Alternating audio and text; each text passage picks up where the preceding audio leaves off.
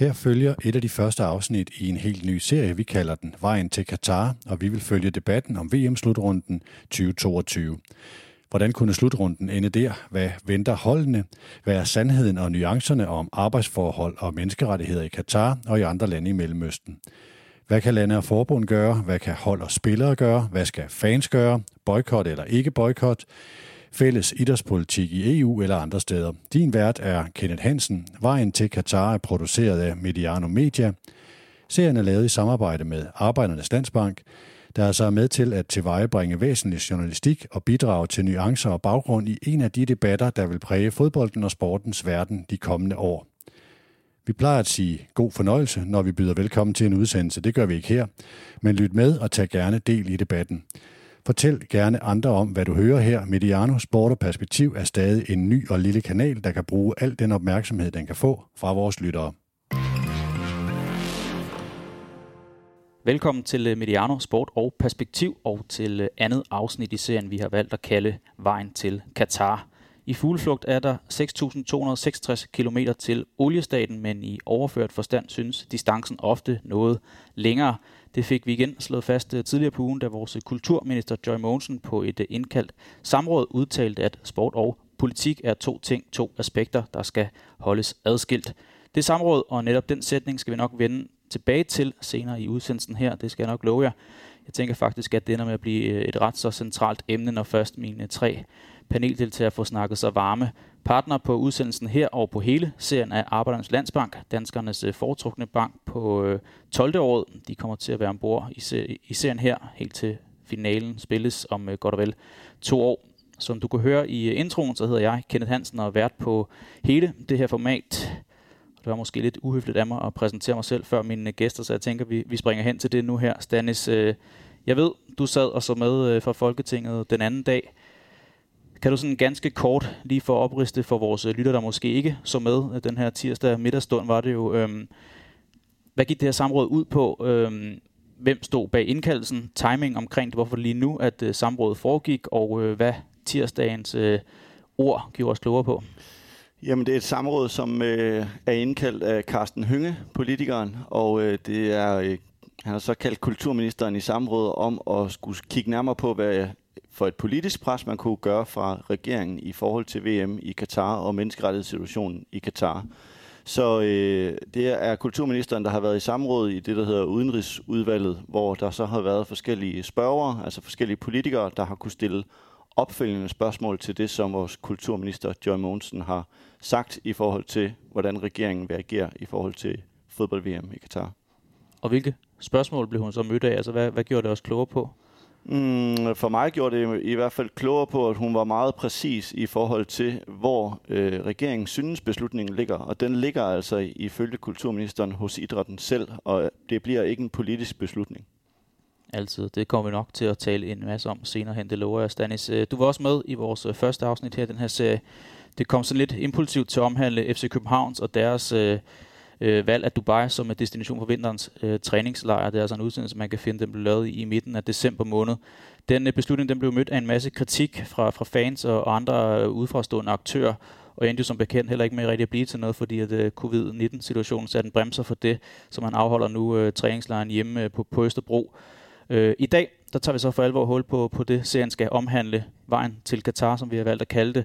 Kan du sådan i kontekst til den her sætning omkring sport og politik gøre os lidt klogere på Katar, og hvilken størrelse vi har med at gøre, og hvad er det for et land, der skal afholde VM om 2 år?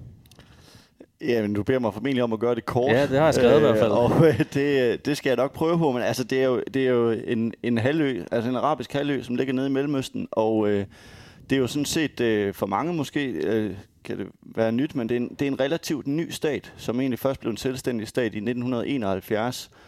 Som udgangspunkt skulle de have været en del af de Forenede Arabiske Emirater, men der var ligesom uenighed om, hvad medlemskabet skulle være fra Katars side, så man valgte at gå solo og blev så sin egen selvstændige stat.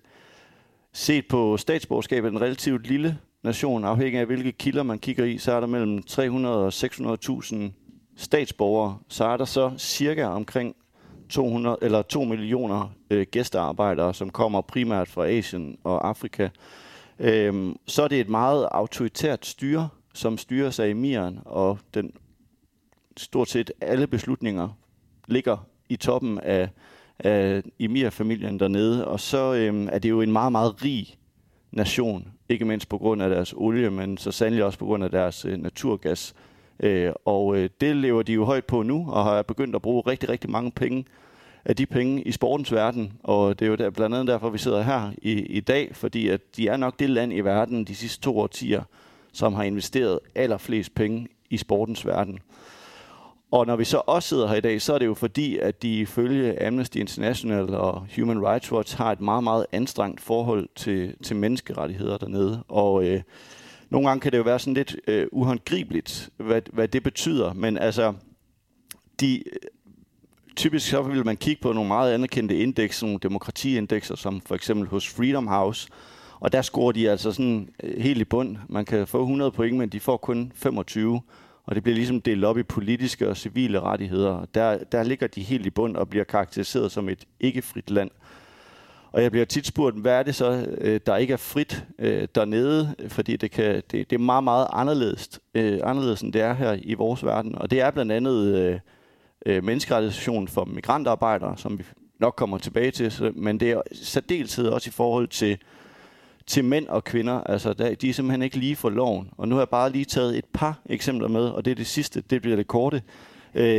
Men for eksempel enlige katariske kvinder under 25, de skal for eksempel have deres værges tilladelse til at rejse ud af Katar. Gifte kvinder, de kan sådan set rejse uden tilladelse, men mænd kan godt dog anmode en domstol om at forbyde deres koner om at rejse. Så er katariske kvinder forbudt ved arrangementer og barer, hvor der bliver serveret alkohol, og ugifte kvinder under 30, de har ikke lov til selv at tjekke ind på et hotel. Kvinder er også forpligtet til at have en tilladelse fra deres værge, hvis de skal arbejde for f.eks. regeringer eller institutioner. Og så kan kvinder ikke gifte sig uden deres mandlige værges tilladelse, uanset alder. Men mænd, de kan så godt gifte sig og have op til 4 koner. Og det er altså det vilde ved det her, det er jo ikke sådan, det er ikke bare noget, der sker i praksis, det er faktisk ved lov, de her ting er dernede. Og så kan man sige, at den sidste ting, som jo også er noget af det, der får folk på barrikaderne, det er jo, at Katars straffelov faktisk kriminaliserer og straffer forhold mellem 2 af samme køn. Og det kan man få fængsel op til 3 år. Så ja, det var den korte. Det var den korte, men stadigvæk meget udførlig gennemgang af, hvad det er for en størrelse Katar det er. Stanis, jeg skylder også lige en lidt mere udførlig præsentation af dig. Du er netop blevet udnævnt som senior-analytiker ved Idrættens Analyseinstitut, og så er du altså også med omkring Play the Game, hvor du i særdeleshed har fokus på sport og politik og koblingen mellem netop de 2 størrelser. Godt at have dig med her igen. Jeg tænker, at hvis man har lyttet til nogle af de andre afsnit, der er i kanalen med de andre sportperspektiv, så kender man nok til din stemme. Stanis, jeg ved, at du har en masse på hjertet også omkring ikke boykot af den her slutrunde, men inden vi kommer dertil, så tænker jeg, at vi lige går videre rundt og en mere eller en større præsentation af resten af dem, der sidder ved bordet her. Det er netop dig, Kasper Fischer Rowe, også velkommen til Mediano. Jo, tak. Kasper, du er inde i dag som repræsentant for, altså som fodboldfan, du følger FC København tæt, og så er du også meget politisk engageret, hvis man følger dig på sådan de sociale platforme. Og du er også ret central i den her udsendelse, fordi det er nemlig dig, der har oprettet det her borgerforslag tilbage i starten af december måned, hvor du beder Folketinget tage stilling til, hvorvidt de danske fodboldherrer skal deltage ved VM-slutrunden i Katar i 2022, og det er det, som der bliver det centrale emne i den her udsendelse. Inden vi tager hul på det forslag, du kom med, så kunne jeg godt tænke mig at sådan klarlægge, hvordan man opretter et borgerforslag. Kan man bare som helt menig borger gå ind og taste ind, hvad man har lyst til, og så have den ligesom med i puljen? Ja, det kan man sådan set. Det er dansk CPR-nummer, så kan du gå ind og oprette et borgerforslag derinde. Den del er egentlig ret lige til. Da jeg så skulle i gang med det, fandt jeg ud af, at man skulle bruge medstillere. Så det kræver 5 medstillere også at få med på, for at få lov til at oprette det her borgerforslag. Men derfra, der kører det egentlig helt af sig selv. Og netop de her medstillere, som det hedder, altså når jeg kigger på dem, så er det også navne, som jeg godt kender fra det danske fodboldlandskab, i særdeleshed inde på Twitter, hvor de også er ret aktive omkring både deres klubber, men det er også folk fra forskellige klubber, altså der er repræsenteret der. Hvordan opstod, at det ligesom var de her 3 herrer, Lasse, Jonathan, Ronny, Søren og Christian, som der også skulle være medstillere til det her borgerforslag? Jamen det kom så egentlig af, at da jeg opdagede, at jeg ikke kunne stå alene som stiller af det her borgerforslag, så gav det også bare enormt god mening for mig at få andre med os, så jeg ikke stod alene. Og netop det med at få spredt ud til andre klubber også, fordi det skulle ikke hedde sig, at det var et FCK-projekt. Det skulle ikke kunne stemples fra andre fans, fra andre klubber, der kunne sige, at det her det er FCK-fans, og så allerede der vil man få modvind. Så derfor gav det mening for mig at hive fat i Lasse og Christian, fordi for AB og Brøndby, fordi jeg ved, at de også er vokale i det her. Jeg har snakket med dem før, også omkring de her problematikker. Så det gav bare super god mening at få spredt det ud, så jeg ikke stod alene med det. Du siger, at det ikke skulle være hedde sig, at det var et FCK-projekt. Kom netop det endelige beslutning for dig om et tiltag, det her på bagkant af det, der skete i en FCK omkring Dubai, det som vi snakker om i den første udsendelse? Altså det var i hvert fald FCK og Dubai, det var i hvert fald der, det begyndte at gå op for mig, at man faktisk kunne gøre noget. Allerede tilbage i 2017 med FCK, da de var i Dubai, der startede allerede diskussionen på Twitter der, omkring, om vi kunne gøre noget for at få FCK til at skifte holdning omkring det her. Så siden der er det vokset på mig, at man faktisk godt kan gøre sin stemme gældende som fans. Så det udspringer deraf. Ikke den her nylige, men sidste gang, at de valgte at tage til Dubai. Da de reelt endte med at komme derned, ja. Ja, lige præcis. Inden vi hopper videre til tredje mand i panelet, så godt tænke mig, lige nu står du noteret for 5.464 støtter. Kan man sådan omkring det formelle, altså hvor mange støtter skal man op på, for at det kommer videre i systemet? Man skal op og ramme 50.000 underskriver, for at det kommer videre i systemet. Og det er i løbet af 180 dage. Så det er en gang i sommer, at det udløber det her borgerforslag her. Der står slutdato den 8. juni 2021, hvor du altså... Der er lidt vej til de 50.000. Hvad gør du der af forventninger og forhåbninger omkring det? Jamen, altså selve målet i sig selv er egentlig ikke at ramme 50.000, fordi det var vi godt klar over fra start af. Det vil blive svært. Også fordi vi opererer meget inden for Twitter-sfæren. Og det er fodboldfans, der er derinde, men jeg tror, for at komme længere ud, så vil det også kræve, at man fik vakt noget opmærksomhed hos landsholdsfans og hos folk, der måske ikke interesserer sig så meget for fodbold til dagligdagen, men som går op i de her slutrunder her. Så det er et enormt arbejde for os at få engageret det bredere end kun os. Men målet i sig selv var jo at få rejst debatten, og det må man jo sige, den del er jo lykkedes både med samråd og at vi sidder her i dag. Så delmålene er så småt ved at blive opfyldt. Inden lige får præsenteret den sidste dig, Poul, så kunne jeg godt lige tænke mig lige at blive dig, Kasper, fordi det er jo dig, der ligesom er idémanden bag det her. Hvorfor var det en nødvendighed, synes du, at få oprettet det her borgerforslag? Det er jo fordi, jeg kunne fornemme, at der var en blomstrende modvilje mod den her slutrunde på Twitter. Og når man snakkede med fodboldfans generelt, at der var faktisk flere og flere, der begyndte at stille sig kritisk over for den her slutrunde her. Og vi har jo også forsøgt at rejse den her debat med folk fra DBU og prøve at få Jesper Møller i tale ind på Twitter. Og jeg har været i Godaften Danmark og debatteret med Jesper Møller også. Så det var det, at der skulle noget mere til. Og da Kasper Hjulmand så sagde det med, at hvis der skulle boykottes, så må det være på politisk hånd, så tænkte jeg, så må vi prøve at se, om vi kan få den op på politikernes spor. Så er bolden spillet herover. Jeg skal også lige huske at sige, at vi faktisk har været i dialog med DBU omkring deltagelse til udsendelsen her. De har ikke lige mulighed for det, men vi er stadigvæk repræsenteret sådan på forbundsregi, og det leder mig over til den sidste og tredje paneldeltager. Det er dig, Poul Broberg. Velkommen til. Tak. Poul, du er ansat i DIF, hvor du er chef for det, der hedder Public Affairs. Det er måske ikke alle vores lyttere, der ligesom ved, hvad den her titel den indebærer. Kan du ligesom prøve indledningsvis lige at gøre os lidt klogere på, hvad dit arbejde består i, og hvad titlen indebærer? Ja, DIF er jo en interesseorganisation for idrætten, både nationalt og internationalt, dansk idræt. Og der er det min opgave sammen med mine dygtige medarbejdere, at vi får skabt de bedst mulige rammer for, at på national plan, at så mange som muligt af danskerne kan få lov til at dyrke idræt. Og internationalt er det selvfølgelig, at dansk idræt har den mest mulige indflydelsesrige stemme, vi kan have på de mange store udfordringer, der er også i den internationale idrætspolitik. Og hvad med sådan din baggrund? Hvad kommer du fra for at lande den her titel? Jamen, jeg er statskundskaber og kommer derfra fra den politiske del, og dermed arbejder jeg selvfølgelig for, at noget af det, jeg brænder ekstremt meget for, det er at få idrætspolitikken op på en højere politisk dagsorden. Det er mange gange sådan en nicheområde, hvor det er dem, der sidder bag os nede i Folketinget, som sidder allersidst på gruppemøderne og ikke rigtig har fået nogle poster, så kan de blive idrætsordfører. Jeg synes jo, at det er det fornemmeste erhverv, man kan få, fordi det er flere millioner danskere, man pludselig har mere at gøre i forhold til at være idrætsaktiv. Ligesom at jeg mener, at idrætspolitikken spiller en rolle på en masse andre politiske områder, end bare det der snævre idrætspolitiske. Det er miljøpolitik, det er erhvervspolitik, det er integrationspolitik, det er socialpolitik, og også i det her tilfælde er det international politik. Og det er klart, det er en kæmpe inspirationskilde at forsøge at få flyttet idrætten ud af det bare snævre sådan idrætsmæssige diskussioner og ud på lidt højere plan, fordi jeg synes faktisk, at idrætten kan gøre en forskel på de områder. Man kan sige, at det her VM-værtskab til Katar i 2022, det er noget, der har fyldt en masse. Hvad er din rolle specifikt i forhold til VM-slutrunden, eller DIFs rolle måske mere specifikt? Jamen det er klart, at DBU er jo medlem hos DIF, og derfor er det vores opgave, at vores medlemsforbund, de har de rette muligheder, de skal have for at agere.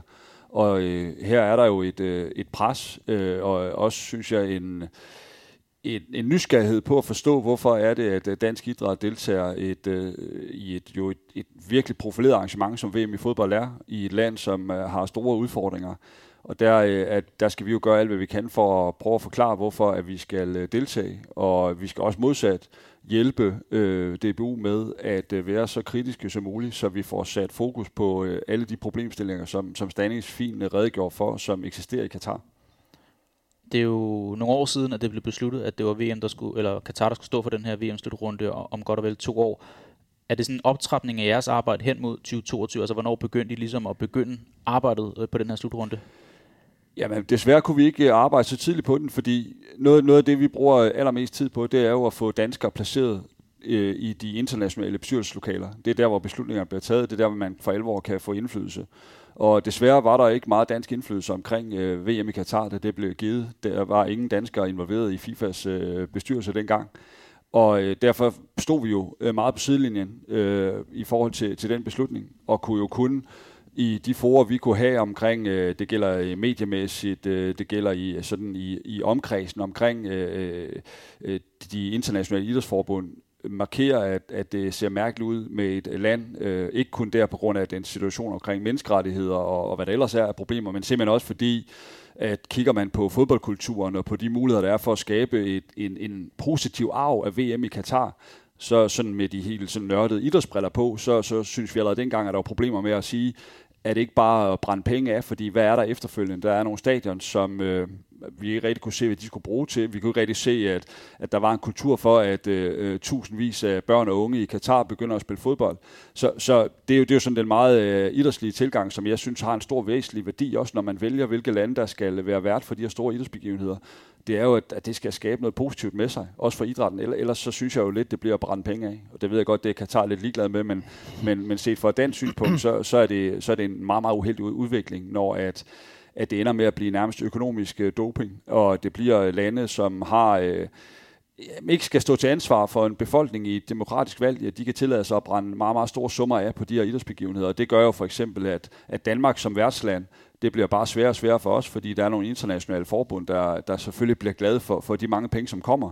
Og så siger de jo til Danmark eller København, eller hvem der skulle have lyst til at komme med det bliver ikke en VM-slutrunde, men andre ting, og siger, kære venner, det koster det, og det kan vi ikke være med på. Og det er meget, meget skidt for sporten, hvis den ender med at være i regimer, som er problematiske. Du nævnte det her med, hvad værtskabet har gjort for Katar, at interessen for fodbold er steget, det er også blandt de unge og sådan noget. Ser du det som en af dine og DIFs fornemmeste opgaver i forbindelse med den her værtskab, at fremme de positive historier omkring det? Nej, ikke omkring... Jeg synes simpelthen, det er et problem med Katar. Jeg tror ikke, Katar kommer til at have en positiv arv på fodboldområdet. Jeg tror ikke, man kommer til at se fyldte stadions i Katar efterfølgende. Jeg tror ikke, vi kommer til at se en masse børn og unge, der kommer til at spille fodbold, desværre. Så vores opgave, synes jeg jo i det her tilfælde, det er faktisk at etablere den her kritiske dialog om at markere de problemer, der er ved at have en slutrunde i Katar. Som jeg nævnte for lidt siden i forhold til Kasper og hans præsentation, så er hans borgerforslag jo ret centralt i den her udsendelse her. Hvornår blev du bekendt med Kaspers borgerforslag, og er det noget, som du og DIF skal forholde jer til? Jamen, Kasper er jo rigtig fin og god på Twitter, så det var jo meget hurtigt, da borgerforslaget kom. Jeg har al mulig sympati for borgerforslaget. Jeg kan sagtens forstå det. Det er jo ikke noget, vi støtter, fordi vi støtter jo ikke et boykot af Katar. Men jeg forstår alle sonderinger bag det, og især forstår jeg fans tilgangen til det. det er jo noget af det, som det skal vi måske ikke diskutere så meget i dag, men jeg har virkelig stor sympati for, at fansene begynder at råbe op i forhold til, hvad de synes, der er rimeligt. Det er dem, der lægger en stor del af pengene. Det er dem, der bringer populariteten for fodbolden videre, opmærksomheden omkring den. Så jeg har stor sympati for forslaget. Jeg er bare ikke enig i, at boykot er den rette vej for at få bedst muligt resultat ud af VM-slutrunden i Katar. Altid så fik vi ligesom præsenteret jer tre og kridtet banen lidt op. Som sagt, så er serien jo her bragt i kanalen, vi kalder for Sport og Perspektiv. Det er her, hvor du finder de mere dybdegående udsendelser om specifikke aktuelle emner. Og det er altså ikke her, hvor du finder koblingen mellem Emre Mors lejlighedskøb i København og en retur til dansk fodbold, bare lige for at få det klarlagt. Der stiler vi altså efter at gå et spadestik dybere. Så husk at trykke abonner på kanalen, hvis du sigter efter de lidt mere dybdegående analyser af fodbolden og det der er rundt omkring. Jeg har sådan skrevet et program op til jer med de store linjer opridset, og noget af det, vi skal forbi i dag, det er, hvorvidt det danske fodboldlandshold ikke skal boykotte VM-slutrunden i Katar, og hvem der så i så fald endegyldigt skal træffe den her beslutning. Så kunne jeg også godt tænke mig, at vi snakker om, hvorvidt idrætsorganisationer generelt skal tage en aktiv stemme i de steder, som de skal deltage i på kloden, og fanengagementet, som vi lige var inde på her. Vi ser jo i de her tider, at fans har en større og mere betydende stemme i det idrætspolitiske, man har haft tidligere, og så lidt omkring den her dialogstrategi fra DBU og DIFs side af. Og så afslutningsvis, og måske det vi lægger for land med, det her samråd tidligere på ugen. Stanis, du var lidt inde på det til at starte med. Kasper, jeg tænker, at du så også med i tirsdags, da Joy Mogensen var kaldt til talerstolen i det her samråd her. Sådan, hvad fik du ud af det, der foregik i tirsdags? Jamen, jeg fulgte med, og jeg blev mest af alt bedrøvet over selve hovedpunktet med, at hun mente, at man ikke skulle blande politik og sport. Det var egentlig det, der sådan faldt mig mest i ørerne. Det er også den overskrift, der ligesom har eller den sætning, der har taget overskrifterne efterfølgende. Sådan, det kunne egentlig også godt lede mig frem til et andet spørgsmål, fordi man begynder at se i andre lande, at en kulturminister, det bliver udvandet lidt i forhold til sport, og der kommer deciderede sportsminister rundt omkring i nogle af de lidt større lande. Altså, tænker du også, at John Mogensen har været en gennemgående figur i stor del af 2020 på sportsverdenen i forhold til diverse restriktioner for jer fodboldfans på stadion også? Altså, har det her været med til at sige, at vi måske står der, hvor at en sportsminister kunne være gavnligt for et land som Danmark? Jeg synes i hvert fald, det er sigende, at som jeg forstår, Paul, så anerkender du også, at sport og politik, det hænger sammen. Og derfor der synes jeg virkelig, at det er skræmmende af hende, der sidder på sportsområdet. Hun kan udtale, at det ikke hænger sammen, når nærmest alle andre selv, også der kan være uenige om, hvad resultatet skal være af VM i Katar. Vi kan blive enige om, at sport og politik, det hører altså sammen. Så ja, det vil da nok give mening at få en mere kompetent person til at sidde på den plads. Hvad med dig, Paul? Så du med i tirsdags? Det gjorde jeg. Der var tid til det. Hvad fik du af snakken?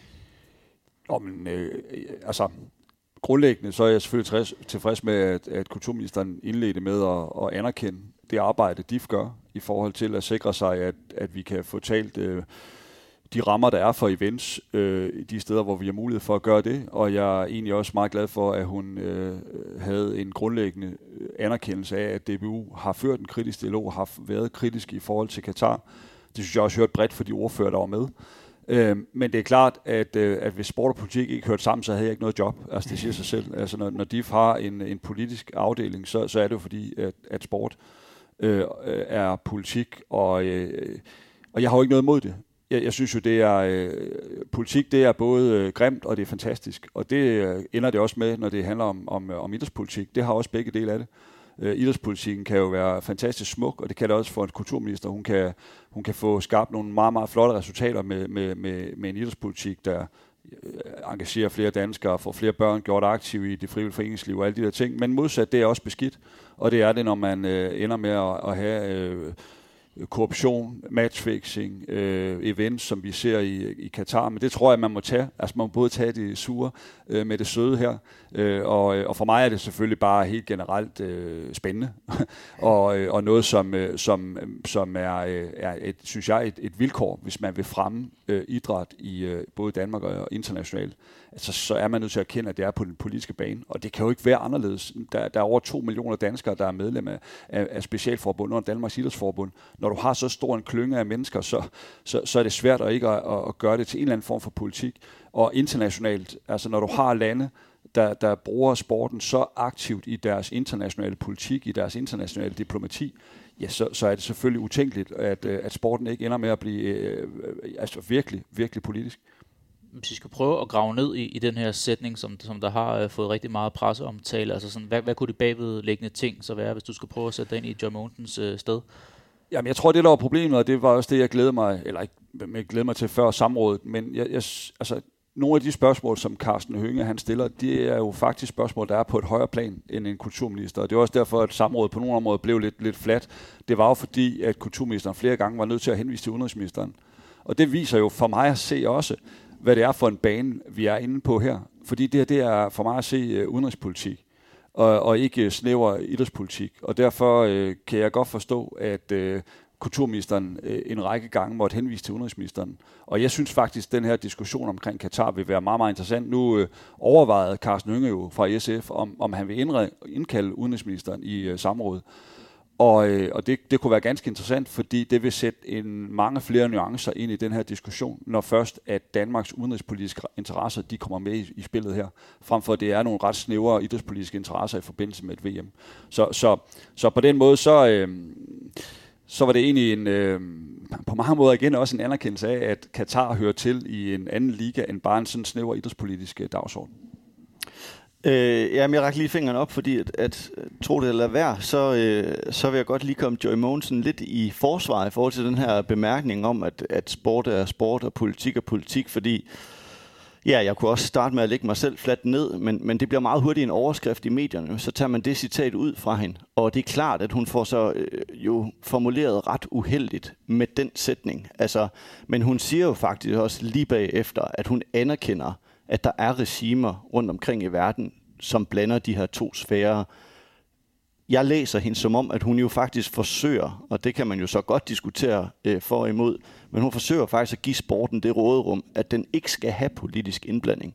Altså som noget af det, som idrætten jo i mange år har brystet sig af, at der er den her sportens autonomi, at man vil ikke have politisk indblanding i sportslige beslutninger. Og det er sådan set sådan, jeg læser hende. Jeg har været en af de hurtigste til at kritisere hende for den her bemærkning, fordi det selvfølgelig også har været mit interessefelt i så mange år, at sport er ikke sport. Det er en total sammenkobling af sport og politik. Så derfor så kommer man selvfølgelig ret hurtigt op på barrikaderne, og så glemmer man måske lige, indrømmer jeg lige at høre sætningen bagefter, for der siger hun faktisk, at hun anerkender, at der er regimer. Det er klart, hvis man... kan man sige, undskyld, jeg afbryder, altså, det kan jo ende med at lyde lidt naivt, det hun så siger, fordi hvis det så er reelt, det hun siger, fordi jeg tænker, mange også måske starter med at spille fodbold eller håndbold eller noget andet i skolegården, hvor man så lægger alle mulige politiske raceting på hylden, og så er det bare sporten, man er i nuet. Altså, det er jo det, mange af os opvokser med, og det er måske i og for sig ret fint, men det er måske også lidt naivt, når vi er på det spektrum, som Paul også beskriver. Det er klart, når man diskuterer Katar, Kina, som jo i øvrigt skal være vært for et vinter-OL i februar 2022, så måske skulle vi også snart have det på den idrætspolitiske dagsorden, men så er det klart, så bliver man selvfølgelig nødt til at anerkende, at i det handlerum, der er sport og politik totalt sammenvævet. Og det bliver selvfølgelig også have en kulturminister, der forholder sig til. Det tror jeg sådan set også, de gør. Jeg tror egentlig også, det kan Paul sige mere om, at både DIF og DBU har en okay dialog med den danske regering omkring det her. Det, som jeg bare synes var bemærkelsesværdigt, det var, at nu fik idrætten det svar, som man måske har søgt, nemlig at det ligger hos idrætten selv. Den kamp mellem idrætten, altså Danmarks Idrætsforbund og regeringen, kan jo så stå på, men her fik vi faktisk det svar, som vi jo ellers tit har hørt, og som Paul også siger, at det skal være en politisk beslutning, om Danmark skal boykotte eller ej. Så fik vi faktisk svaret her, at det bliver ikke taget politisk, den beslutning. Det er ude hos idrætten selv. Og det synes jeg var meget tydeligt i det her, og det er jo på en måde en lidt ny virkelighed for idrætten, at nu får man i hvert fald ikke den politiske opbakning fra Christiansborg. Paul, du sagde for lidt siden, at det var måske lidt fladt, det her samråd i tirsdags. Jeg ved ikke, hvis vi skal videre i teksten, har I andet at tilknytte til, hvad der foregik i tirsdags, eller så tænker vi hopper videre til næste punkt. Du har noget, Paul? Ja, bare lige kort. Altså, på den måde er jeg jo, som Stanis har ret, jeg er jo sådan set glad for, at kulturministeren bekræfter, at det er idrættens eget ansvar. Og det er jo så også derfor, så skal idrætten også tage ansvaret. Og så er det jo helt rimeligt, at Kasper, Stanis og alle mulige andre kommer med kritiske bemærkninger til, hvad det er for nogle beslutninger, idrætten har taget. Der synes jeg egentlig, kulturministeren siger fair nok, jamen idrætten tager nogle gange nogle vanvittige beslutninger, men det må idrætten simpelthen også stå på mål for så, hvorfor at den tager de beslutninger, den må tage det ansvar. Og det tror jeg bare, det skal vi også huske i dansk idræt, at det må vi så stå op for, og vi må både forklare os, hvorfor de beslutninger bliver taget, og hvorfor vi handler, som vi gør. Men vi hører også en meget opbakkende kulturminister til idrætten, synes jeg ikke. Altså hun vil støtte op om den beslutning, som DBU eller DIF nu måtte nå frem til. Og det synes jeg, der er altså hvis man lige skal blive i det dansk idrætspolitik, så er det en tillidserklæring ud over alle grænser for kulturministeren. Og det skal både DIF og DBU der have ros for. Det betyder jo også, altså, vi kan kritisere DIF nok så meget, men de gør altså faktisk også rigtig mange gode ting ude i den store verden i forhold til at fremme danske værdier ude i international idrætspolitik. Om de gør det nok i forhold til Katar, det er jo nogle af de svar, vi også savner.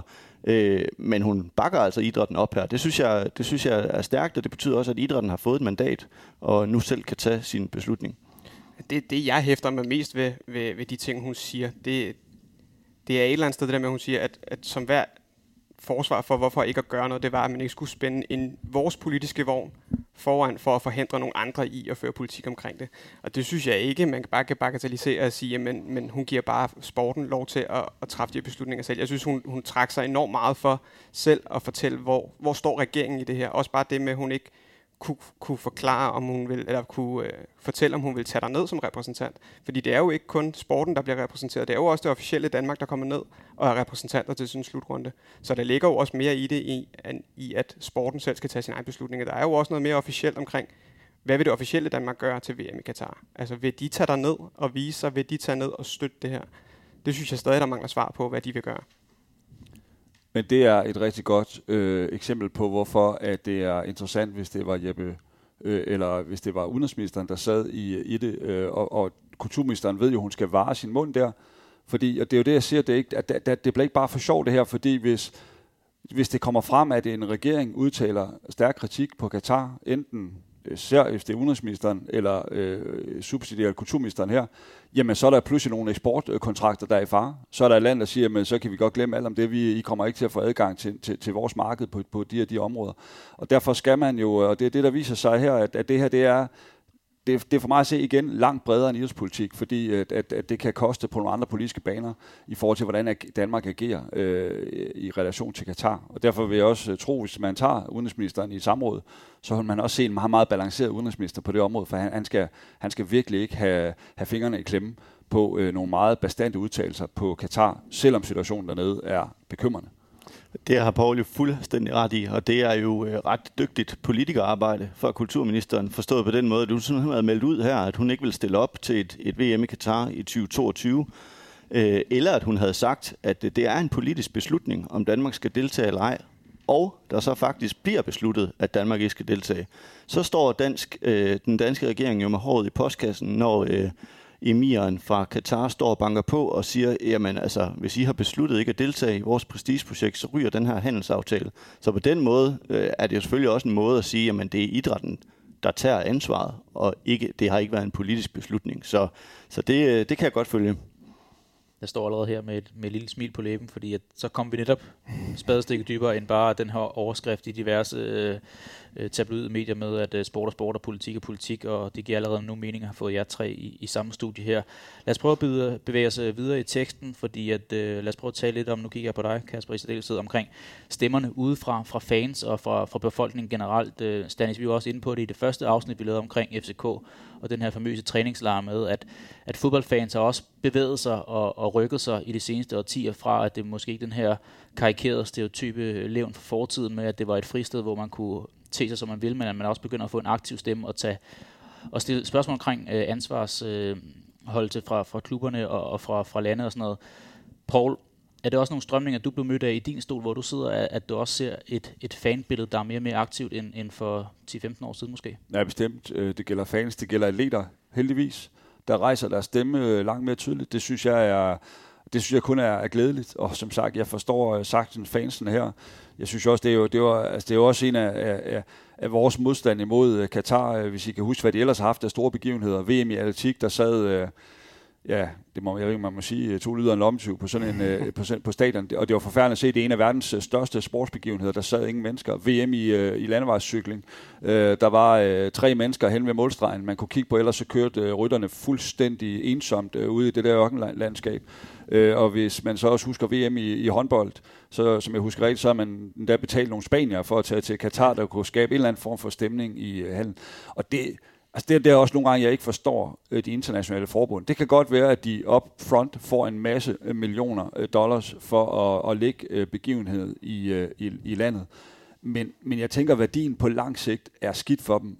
At de lægger mål til, at fjernsyn er fuldstændig tom for fans. Der er ingen begejstring, der er ingenting.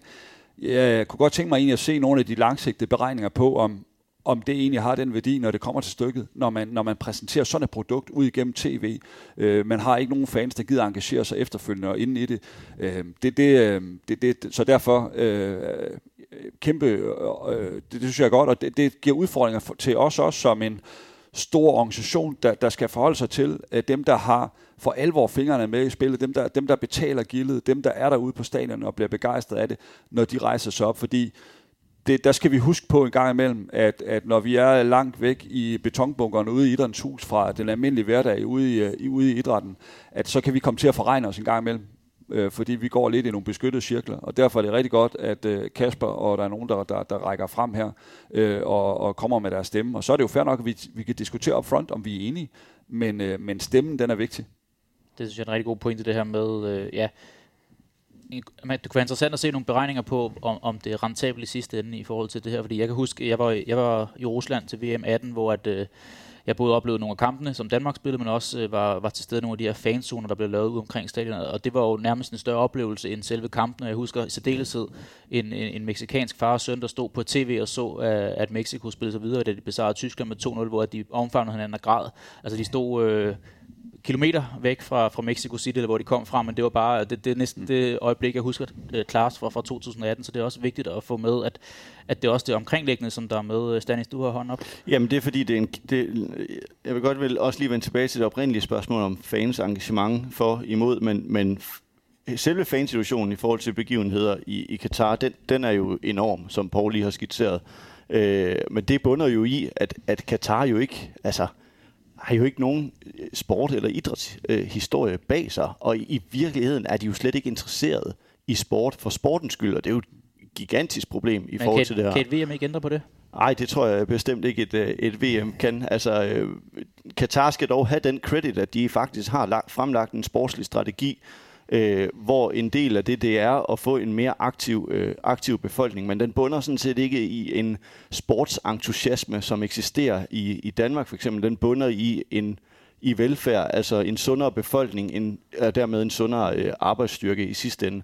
Men til det med tilskuere er det jo så heldigt for Katar, at den krig, de har ligget i med de omkringliggende stater, blandt andet Saudi-Arabien, at der har de ligesom indgået et forlig nu, og grænserne er blevet åbnet igen. Så det betyder jo, at de omkringliggende nationer i hvert fald kan rejse frit og tværs over grænserne i forbindelse med et VM, og det kan måske hjælpe lidt på tilskuerpladserne. Og hvis jeg så må gå direkte videre til det med fanengagementet, fordi jeg var jo også ude at sige til Kaspers borgerforslag, at det bakkede jeg op om og jeg bakkede op om den stemme, som fans har. Og vi har sådan set desuden også ytringsfrihed, så man kan blande sig i debatten, som man har lyst til. Jeg vil også bare, og jeg bakker op om stemmen i debatten, den er vigtig. Jeg synes også bare, at man skal være opmærksom på, at det vi gerne vil have, det er, at vi vil ikke have politik ind i sport. Og det bliver faktisk et politisk spørgsmål her, som fansene bringer ind. Og det er helt reelt, og debatten er meget, meget velkomne. Men det frirum, som sporten har været i årtier for selv samme fans, det skal man være bevidst om, at man faktisk godt kan være en lille smule med til at problematisere, hvis vi nu, når Danmark skal spille fodbold inde i parken, ser det danske landshold sætte sig på knæ, og vi nu skal til at diskutere politiske emner på tribunerne. Det kan være en fare for fangrupperingerne, altså at man nu på nede og se, når man skal ind og se FCK, skal det til at snakke om den Dubai-tur, og det ikke handler om det, man egentlig normalvis har været derinde for, nemlig at bakke op om sit hold. Der er sådan set ikke noget galt. Jeg tror, det er en meget naturlig følge af det moderne menneske, at det er mere reflektivt og sætter spørgsmålstegn ved os autoritære organisationer, Så derfor så er det helt naturligt. Man skal bare være opmærksom på, at det frirum, som vi også gerne vil have sporten skal være, at vi ikke kommer til at udfordre det for meget. Og derfor, når Paul siger, at de for os synes, det er godt med atletaktivisme, så nu hører det nok en anden diskussion til, som mig og Paul tit har, så er de jo også allermest interesseret i det, når det sker de steder, hvor den internationale olympiske komité siger, at det ikke, eller til ikke måske. Hvis jeg må knytte en kommentar til det. Jeg kan godt forstå, hvad du mener, men det er jo ikke noget nyt i fodboldens verden, at der har været kampagner mod homofobi og racisme. Og menneskerettigheder ser jeg heller ikke som en politisk diskussion, som skal vi betale mere eller mindre i skat. Og jeg føler også sagtens, at man godt kan have de her diskussioner, uden at bringe partipolitik og alle de store emner ind på stadion. Og jeg har da været på stadion mange gange, også efter Dubai-diskussionerne, hvor jeg kunne koncentrere mig om alt andet end Dubai. Jeg kan godt forstå, hvad du mener, men jeg tror ikke, det er så stor en fare igen i forhold til at tage sporten som gidsel. Nej, og jeg vil også anerkende, at debatten om racisme, homofobi, den hører jo bestemt til inden for fodboldens verden, fordi det foregår i fodbolden selv. Altså, så det bakker jeg fuldstændigt op om. Og jeg ved heller ikke, om det er specifikt af jeres borgerforslag, jeg sådan henviser til. Det er mere den strømning, vi generelt ser om sammenblandingen af sport og politik, kan faktisk være til fare for idrætten selv, fordi at der skal til at tage stilling til, hvad der er i orden og ikke er i orden. Altså noget, som Paul Broberg og Danmarks Idrætsforbund jo virkelig sidder og skal kæmpe med det næste års tid, hvis vi skal til de olympiske lege, det er jo, om man må sætte sig på knæ eller ikke sætte sig på knæ. Og som det ser ud nu, så må man kun det, når det ikke sker på i de olympiske arenaer. Og det er jo bare en udfordring, som idrætten står overfor i hvert fald de næste par år. Kasper, du nævnte det her med, at det egentlig startede helt tilbage i 17 med FCK's første tur til Dubai, at du har været aktiv og involveret omkring det her. Hvorfor er det blevet så vigtigt for dig som fan, som menneske også at tage del i det omkring fodbold og sport? Jamen, altså, når det kommer til FCK, så er det jo fordi, at de også selv går ud og offentliggør nogle værdier, de gerne vil stå for. Og der kommer det bare naturligt for mig at sige, men de her værdier, dem kan jeg godt stå inden for. Det synes jeg er nogle fine værdier, de gerne vil prøve at opretholde. Og når jeg så ser, at de går ud og arbejder mod de værdier ved for eksempel at tage til Dubai, så kan jeg ikke andet end at reagere, fordi jeg føler, at jeg som fan af FCK, så bliver jeg også repræsentant for det, de gør og de ting, de siger. Så derfor så kom det helt naturligt for mig at sige, men det her, det vil jeg ikke som fan stå til regnskab for. Altid også. Stanis, der er også noget omkring en dialogstrategi, har du noteret ned i nogle af de noter, som vi har udvekslet. Og det stammer egentlig fra et citat omkring Danmarks assistentlandstræner Morten Wieghorst i et program på Radio 4, der hedder Bremer og Bladet på mod Rov. Prøv lige at gøre os lidt klog på, hvad det var, Morten Wieghorst han sagde der omkring en tur ikke til Katar. Jamen, jeg synes først og fremmest synes, at det interview var måske et eksempel på, at dialogen internt herhjemme måske ikke har været så stor. Altså, jeg skal ikke kunne gøre mig klog på, hvordan DBU bliver rådført, eller hvordan DIF hjælper dem og rådfører dem. Altså, jeg ved jo, de har et samarbejde, officielt samarbejde med Amnesty International, eller Amnesty Danmark i hvert fald.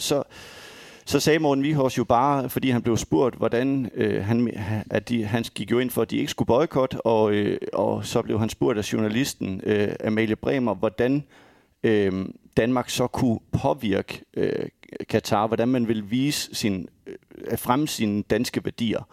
Og der svarede han så jo noget i retning af, at det kunne man blandt andet ved jo at have en dansk fysisk terapeut med derned og vise vores kvindesyn.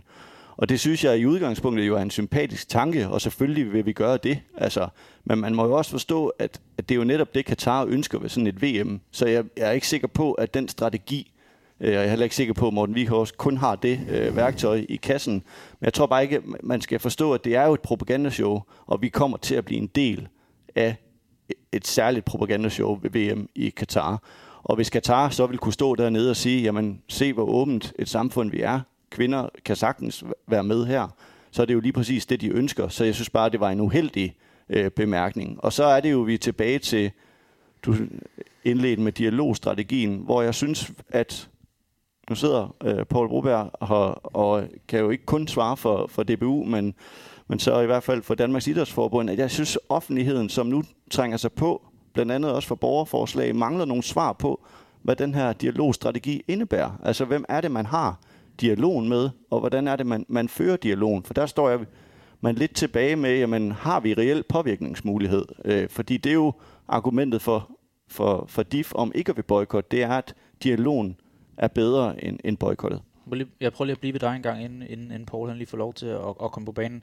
Du siger det her med, at hvis man gjorde det, og havde de tanker for dansk side af med Vikors, med eksemplet med den kvindelige fysioterapeut, at man så rører i fælden, så at sige, fra Katar, det er det, de gerne vil have den til at gøre. Er det noget, som du antager, eller er det noget, som de bevidst har offentligt kommunikeret ud, at de hvad kan man sige, påskynder det? Jamen, vi kan tage et andet eksempel, som vil illustrere, hvordan de vil gøre. Altså, jeg har lige nævnt tidligere i programmet den lovgivning, der er over for mand-kvinde i Katar.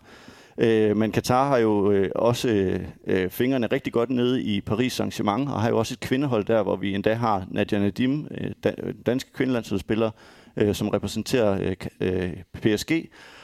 Og det er jo et instrument, i hvert fald, som på ingen måde stemmer overens med den måde, man behandler kvinder i hjemlandet på. Og der er det selvfølgelig en måde at fremme et helt andet billede, altså den klassiske sportswashing begreb, hvor man bruger sporten til at renskure sit image og vise et helt andet billede af, hvad landet er. Og der bruger man jo for eksempel Nadim i nogle meget, meget højt profilerede talkshows, hvor hun bliver interviewet om alt muligt. Og det er ikke Nadia Nadims skyld, de svar, hun skal give. Altså hun er sådan set en god dansk idrætsprofil, men man bliver bare en del af Katars propagandashow, og det eksisterer altså på et langt højere niveau, end vi kan nå at skitsere her. Men det er et eksempel på, at det stemmer jo ikke overens med den realpolitik, der er i landet, som jeg skitserede før, hvor mænd og kvinder ikke er lige for loven. Så det er selvfølgelig vil være ønskværdigt, hvis der var en masse kvindelige repræsentanter i diverse fodbolddelegationer, når vi skal til VM i Katar, for så kan de jo udad til vise den del af landet, de gerne vil, altså et sådan rent skønmaleri, ligesom vi i øvrigt så til VM i fodbold i Rusland. Ja, det var også det, man taler om, det her landsbillede, som man forsøgte at strække ud over hele det russiske imperie.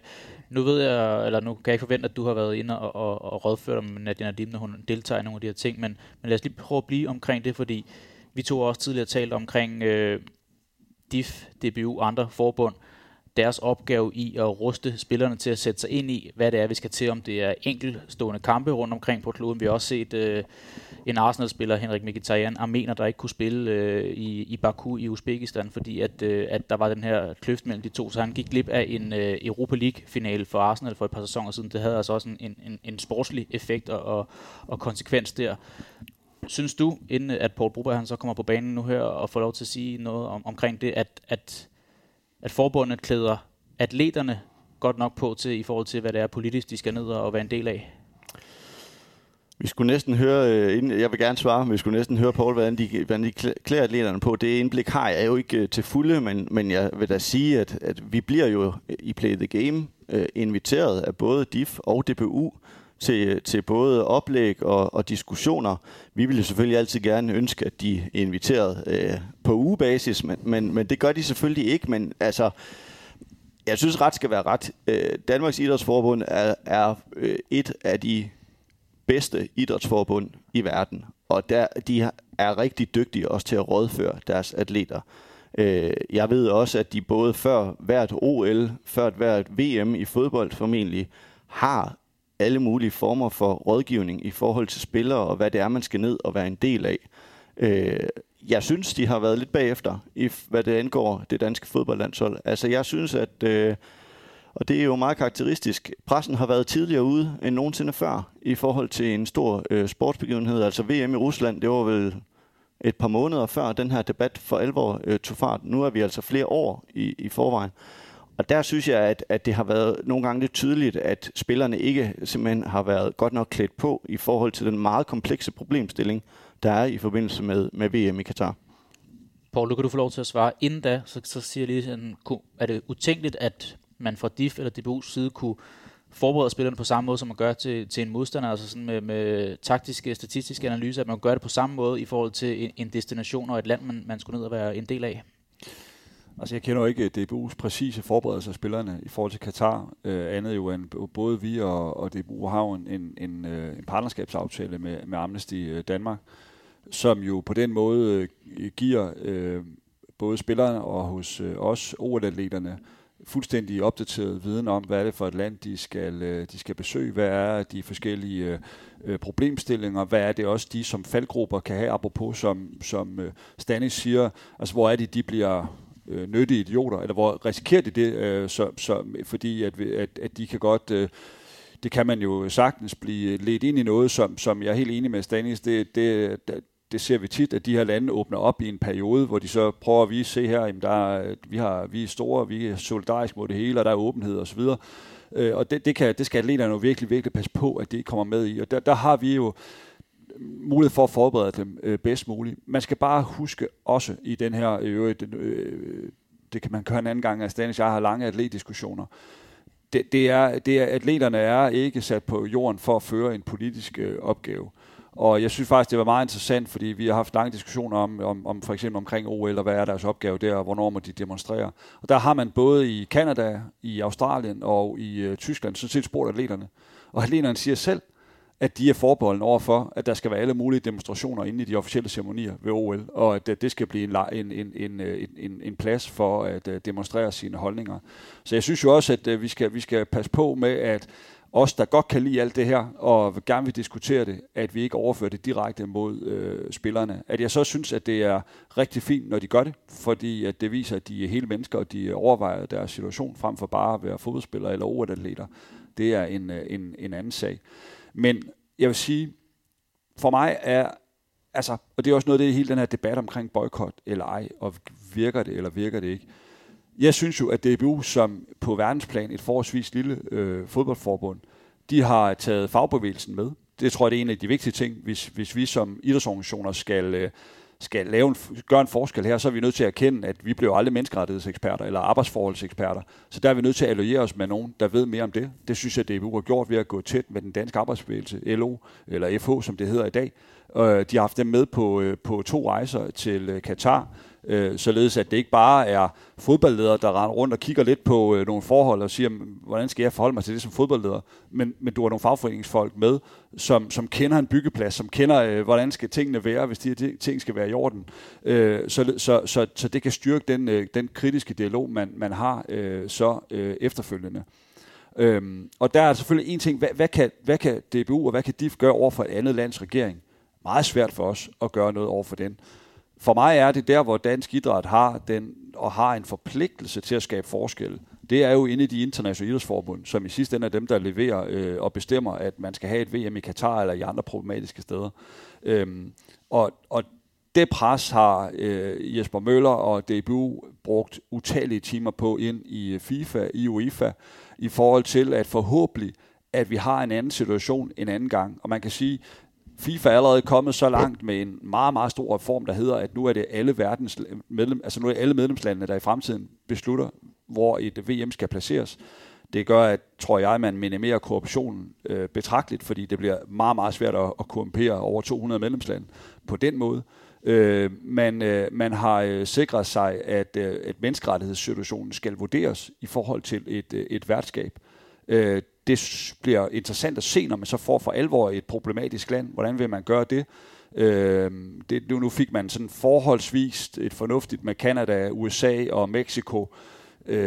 Der er problemer i nogle lande, men der kom man okay igennem den her situation om at skulle vurdere menneskerettighederne. Men mange tipper jo på, at Kina kommer med et VM-bud.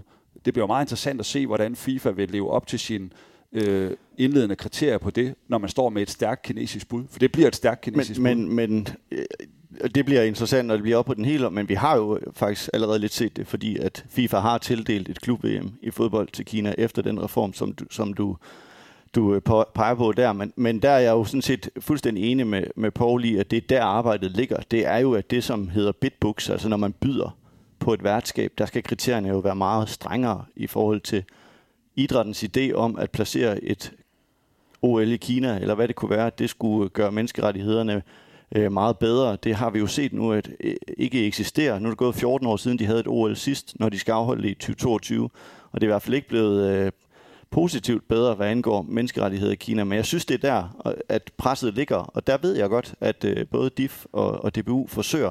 Jeg synes bare, vi mangler lidt åbenhed omkring, hvordan dialogen føres. Altså der mangler nogle svar på, hvem det er, man prøver i talesæt, altså, og hvilke handlemuligheder har Danmark, for det kunne også give fans som Kasper en reel forståelse for, hvad kan vi påvirke, og hvad kan vi ikke påvirke. Man kan også sige, der hvor jeg som fan godt kan blive nervøs, hvis man kan sige det sådan, det er, at det kan godt være, at vi siger de her ting med, at slutrunder, der bliver et større arbejde i forhold til at vurdere, men alligevel så er det ikke mere end et par dage siden, at Infantino, FIFAs præsident, han lægger en video op, hvor han står og promoverer Saudi-Arabien. Så det er jo et problem, der strider ud over, at nu får det her land lige en slutrunde, nu får det her lige en slutrunde. Det er jo i det hele taget også med, og det ved jeg godt, det er ud over, hvad vi diskuterer i dag med Katar, men det er jo også bare de her landes indblanding i klubber på europæisk plan også. Det strækker sig jo meget, meget bredt.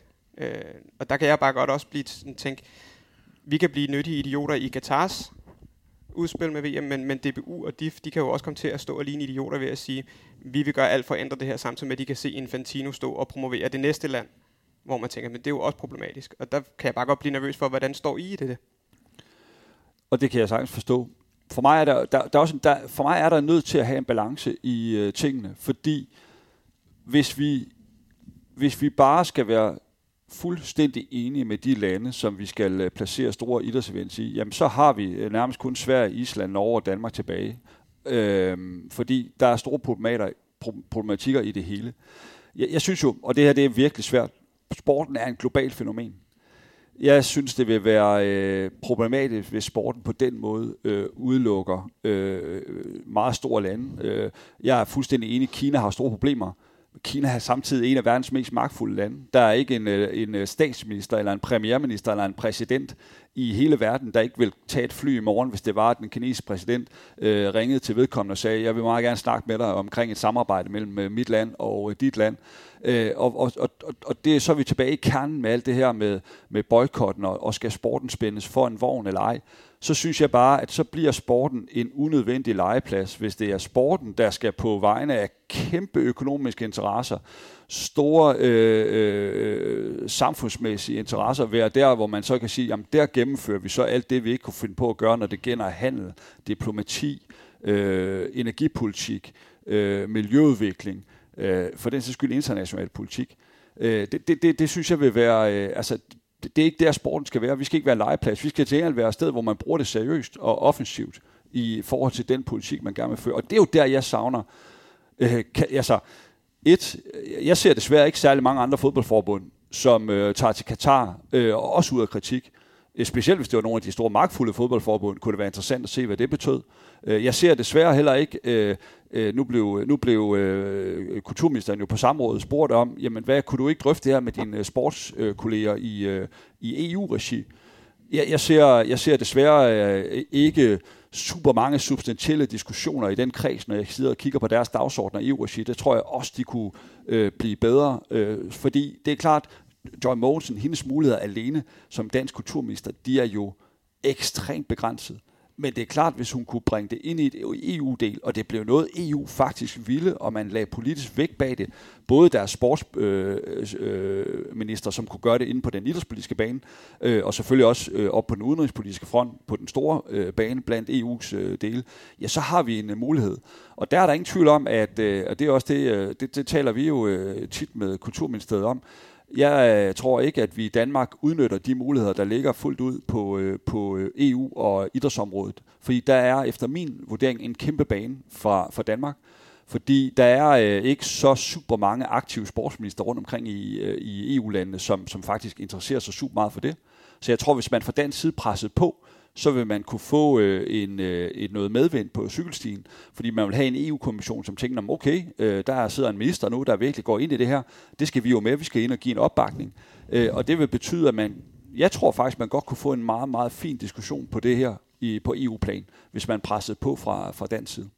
Men det er jo netop også det, vi prøver på med det borgerforslag. Det er jo også at få spredt det ud over Danmarks grænser. Fordi vi ved jo, der er jo politiske fanmiljøer rundt omkring i hele Europa, som går op i de her ting her, som bare ikke har gjort deres stemme gældende. Og det er jo lige præcis også det, vi gerne vil have gjort opmærksom på, at man kan faktisk godt gøre noget. Og det er jo også derfor, jeg har snakket med journalister fra andre lande også, som også er nysgerrige på, hvad er det, der foregår i Danmark.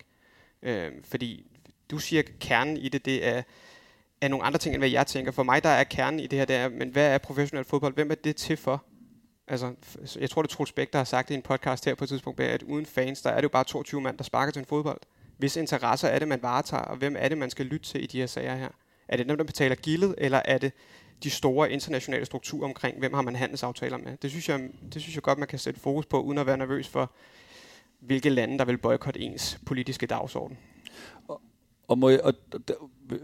Og der synes jeg, en af de kæmpe udfordringer for fodboldverdenen og for jer som fans, det er nu, at det er blevet så meget en legeplads for milliardærer, som er klar til at lægge, og de kommer jo mange af dem fra de lande, vi sidder og snakker om nu, og som er klar til at lægge checken ligegyldigt, om der kommer 2 fans på stadion, eller der kommer 40.000 fans.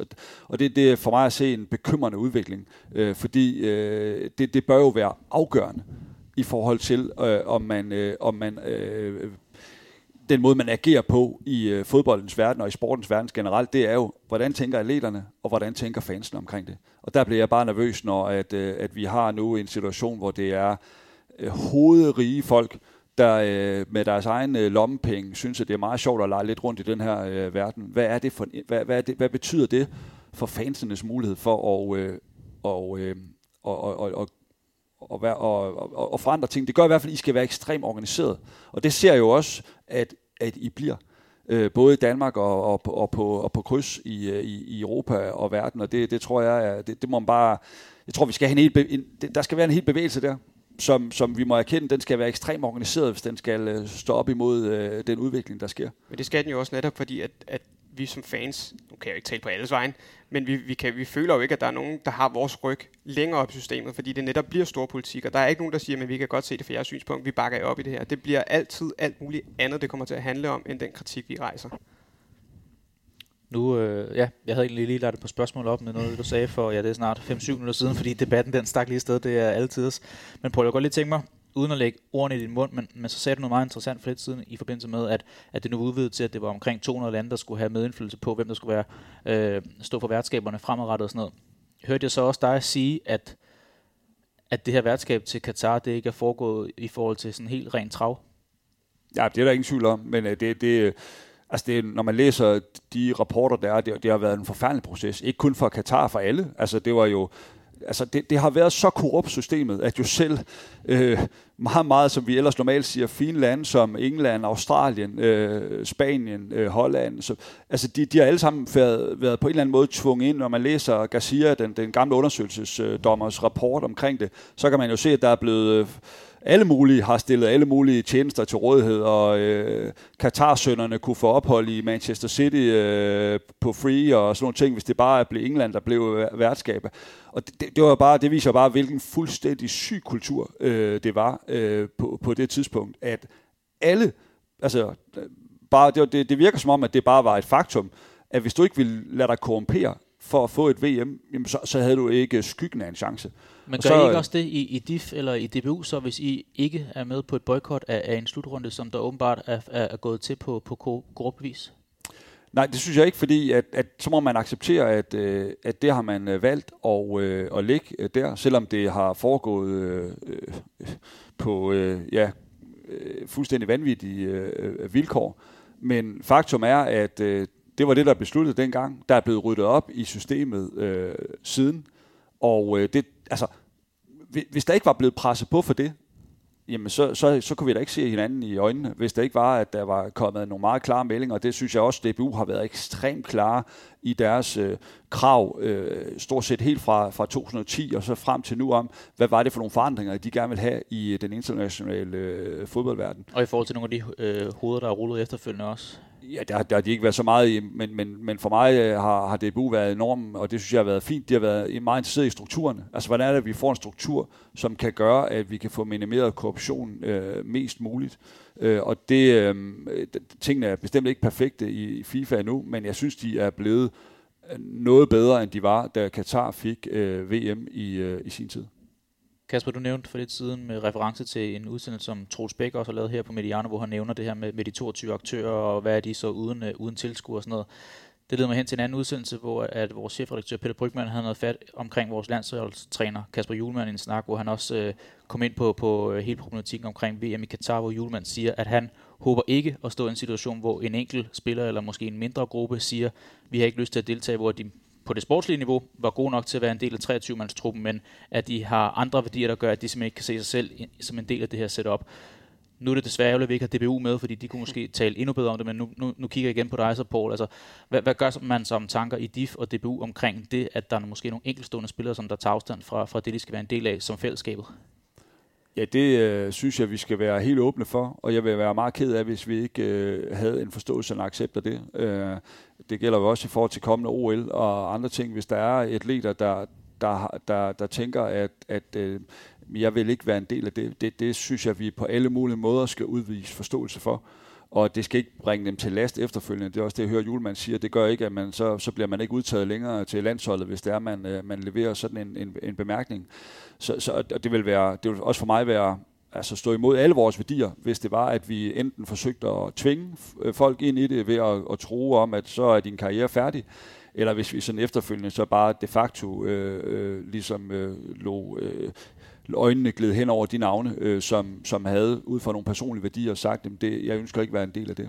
Altså det skal vi selvfølgelig Danmark kunne forstå. Jamen, du peger på mig, Kjell, jeg kunne godt kommentere, men jeg er enig med Paul her, og jeg synes, det er en flot udmelding af vores landstræner. Altså, og det er også en bevægelse, der jo er sat i gang, ikke mindst på grund af den atletaktivisme, der er på globalt plan. Altså en af de mest stokkonservative olympiske komitéer, altså den amerikanske olympiske komité, som jo ikke så sent som i august 2019 ved de panamerikanske olympiske lege jo faktisk fordømte 2 af deres atleter, som den ene gik på knæ, og den anden puttede en knytnæve i vejret, som blandt andet et symbol på, at de var utilfredse med den raceproblematik, der er i USA, og ikke mindst af Trumps måde at være på. Altså de fik jo faktisk en reprimande, og blev vist nok udelukket i 12 måneder, tror jeg faktisk, eller i hvert fald stod det som en mulig sanktion. De har for nyligt jo inden for en måned været ude og sige, at de vil ikke længere sanktionere deres atleter, hvis de laver en politisk manifestation. For og imod, det har jeg lidt været inde på tidligere, men det viser bevægelsen, der er, og den bevægelse kan Hjulmand jo være en del af, og det jeg synes, jeg er glædeligt at høre, at de selvfølgelig byder det velkommen. Det var jeg heller ikke i tvivl om, selvfølgelig. Hvis vi skal prøve at kode ind til sådan det helt store spørgsmål, Kasper, du er manden bag det her forslag om et dansk boykot af VM-slutrunden. Hvad vil det gøre ved dig, hvis vi kommer op på de her 50.000 stemmer, og forslaget kunne komme et skridt videre og et skridt nærmere på at blive en realitet? Altså, hvad vil du tænke, at hvis Folketinget DBU kommunikerer ud, at Danmark ikke kommer til at tage en deltagende part i den altså hvis de boykotter? Ja, som de har kvalificeret til. Altså, hvad vil det gøre ved dig, udover måske et stort smil? Ja, et stort smil, og så vil jeg håbe, at vi får ret i de ting, som vi har sagt med, at hvis vi boykotter som land, så er der nok andre lande, der måske også vil gå med, eller i hvert fald kritikken fra fans fra andre europæiske lande vil også blive større, hvis de kunne se, at det faktisk kunne lade sig gøre. Men jeg kan godt have min tvivl om det ikke er for sent at gøre noget nu, selvom vi er ude i god tid. Det skulle have været en problematik, der har været rejst for længst. Og der snakker vi selvfølgelig noget logistik i forhold til at flytte en slutrunde fra et sted til et andet, og vi er selvfølgelig også lige midt i en tid, der gør det endnu mere begrænset og besværligt også, kunne jeg tænke. Men tror du også, at Danmarks stemme vil vægte højt nok i forhold til at være en blandt et par og 30 kvalificerede nationer, og så lille Danmark, de siger, nej tak, vi har ikke lyst til at være med? Altså det vil jeg jo håbe, men et eller andet sted, der synes jeg heller ikke, at det er vigtigt, hvad andre gør, fordi det handler om, at ligesom FCK, så har man nogle værdier, man vælger ud, eller melder ud. Og så kan man vælge at stå ved de værdier, eller lade være. Og hvis man lader være, så får man kritik, og det er det, der sker i øjeblikket, kan jeg se ud fra mit synspunkt, det er, at der rammer DBU i øjeblikket, det er, at de selv har meldt ud, hvad det er, de gerne vil stå for. Og det er der, kritikken den bunder i, at vi vil gerne have, at de står inden for de værdier, de selv melder ud. Stanis, et dansk boykot af VM, nu er det selvfølgelig spekulativt og sådan en tanketing, som vi kører op nu her. Hvad tror du, det vil medføre, hvis at vi sagde, at vi pakker ikke kufferten og tager afsted? Jeg håber, det kunne medføre lidt af det, Kasper siger, at hvis man gjorde det, at der så vil være andre nationer, der fulgte trop. Fordi ellers er jeg bange for, at det ikke vil have nogen effekt overhovedet. Altså, al ære og respekt for det danske fodboldlandshold og DBU i international topfodbold, så tror jeg, man vil finde et andet land, der kunne deltage i stedet for Danmark, hvis det kun var Danmark. Og derfor så vil det måske relativt hurtigt blive glemt. På den anden side, vi har altså ikke set i nyere tid noget land gå ud og sige, vi vil ikke være med. Så det kunne skabe en international opmærksomhed ud over alle grænser. Men jeg synes, at jeg bliver nødt til også lige at kommentere på, at Paul jo et par gange har sagt, at idrætten ikke skal være nogen legeplads eller politisk legeplads. Og det er jeg sådan set enig i. Jeg synes heller ikke, det er idrættens opgave at beskæftige sig med alle mulige samfundspolitiske spørgsmål i alverdens lande. Men jeg synes, idrætten har et ansvar for at tage spørgsmål, som knytter sig decideret til sportsbegivenheder som et VM i fodbold. Så hvis der er migrantarbejdere, som bygger de byggerier, den givende sportsbegivenhed skal finde sted på, om det er i Kina, Katar, Hviderusland eller hvor det er, så har idrætten altså et ansvar for at sige fra, og det vil vi ikke være med til. Og den bane mener jeg godt, de kunne blande sig på i endnu højere grad. Jeg synes ikke, at vi kan bede idrætten om at tage stilling til alle former for indrigspolitiske spørgsmål i de lande, der en sportsbegivenhed finder sted. Men man kan godt det, der vedrører sportsbegivenheden, og tit i de her lande kan det være meget, meget svært at adskille den del, fordi at der er ikke nogen begivenhed, der bliver afholdt i Kina, uden det har en politisk dimension. Men der synes jeg, at idrætten kan gøre sin stemme endnu mere gældende i de her spørgsmål. Og derfor er det jo også interessant at se, at idrætten fra dansk side i forhold til VM i ishockey, som skal afholdes i Lukasjenkos lille diktatur i Hviderusland, at der kan idrætten jo faktisk godt gå forrest. Og jeg synes, de er gået langt i forhold til hvad vi har set. Og det kunne man også godt gøre i Katar og Kinas spørgsmål. Så jeg vil appellere til, at det er den måde, idrætten kan arbejde på. Altså, det kan være meget at bede idrætten om at være den store redder ude i verdenssamfundet, men alt, hvad der vedrører idrætsbegivenheden, der har de da en pligt til at melde sig ind i debatten. Ja, og jeg synes egentlig, vi kunne tage hul på, fordi det er jo noget af det, Stanis og jeg har brugt lidt tid på, det er jo at smide pressemeddelelser oven i hovedet på hinanden. Fordi nu sidder vi, mit udgangspunkt, det er jo, at vi siger jo, at Katar, det er helt helvede til, og det er vi synes set enige om, at det er. Men modsat, så er vi også bare nødt til at sige, at der har været et kontinuerligt pres mod Katar i, stort set siden landet fik VM, der jo i august sidste år fik den internationale arbejdsorganisation, FN's arbejdsorganisation, ILO, ud med en pressemeddelelse, hvor de meddeler, at der er historiske reformer i Katar for migrantarbejderne. Og hvis vi ikke i idrætten holdt fast i den, så mener jeg faktisk, at så synes jeg sådan set, at vi sætter os på sofaen herhjemme, os og landsholdsspillerne, mens at arbejderne i Katar, de så kan få lov til at svede videre i solen dernede, uden nogen form for en interesse i, om deres arbejdsforhold bliver forbedret.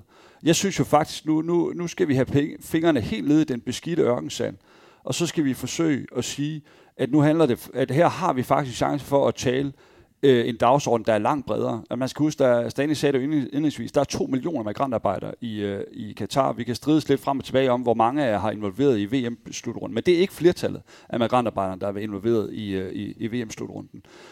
Det vil da være, undskyld mig, fantastisk, hvis der kan ske bare en lille forbedring på deres forhold med det pres, der er kommet.